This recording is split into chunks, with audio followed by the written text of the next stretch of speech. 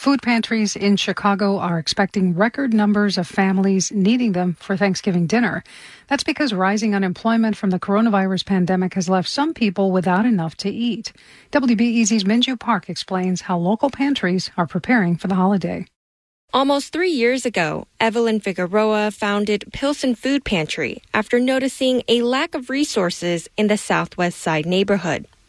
As a family physician, Figueroa says she planned for it to be a small service on the side of a clinic. But it's grown into a fully stocked grocery with fresh produce, meats, canned goods, and household items. Our first week, we gave away 1,000 pounds of food, and now we process 17,000 pounds of food a week. It just keeps growing and growing, and you're just like, how can it be like this when there's so much food everywhere? Figueroa says this year, food insecurity has been skyrocketing as the pandemic devastates the economy.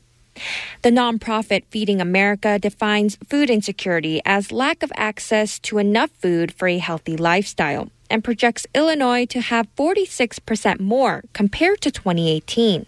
And that need is even more apparent during the holiday season. The Pilsen Food Pantry expects to feed 175 families through its annual Thanksgiving food distribution, a big step up from the 40 turkeys it's given away in past years. We really want to preserve that normalcy for families. And I know that these folks want their Thanksgiving. They want their fantasy. Providing that normalcy is top of mind for Jennifer Peters of Old Irving Park, who turned to food pantries in the spring after she lost her second job as a restaurant worker. You know, I do have 2 kids and I am single, so it's like, yeah, definitely needed that help, and they were there. Peters says Thanksgiving is an important tradition for her 2 teenagers, but she wasn't sure how she would be able to afford the food. Because of our local food pantry, Peters is able to have the familiar turkey dinner complete with stuffing and sweet potato casserole. They really saved it this year. It would have been a whole lot smaller and a lot more basic than what I'm able to do now. So, definitely it helped because they're saying to stay home. You don't have that going to a friend's house or going to families. So with more mouths to feed and pandemic restrictions, pantries are grappling with how to safely conduct their annual Thanksgiving distributions.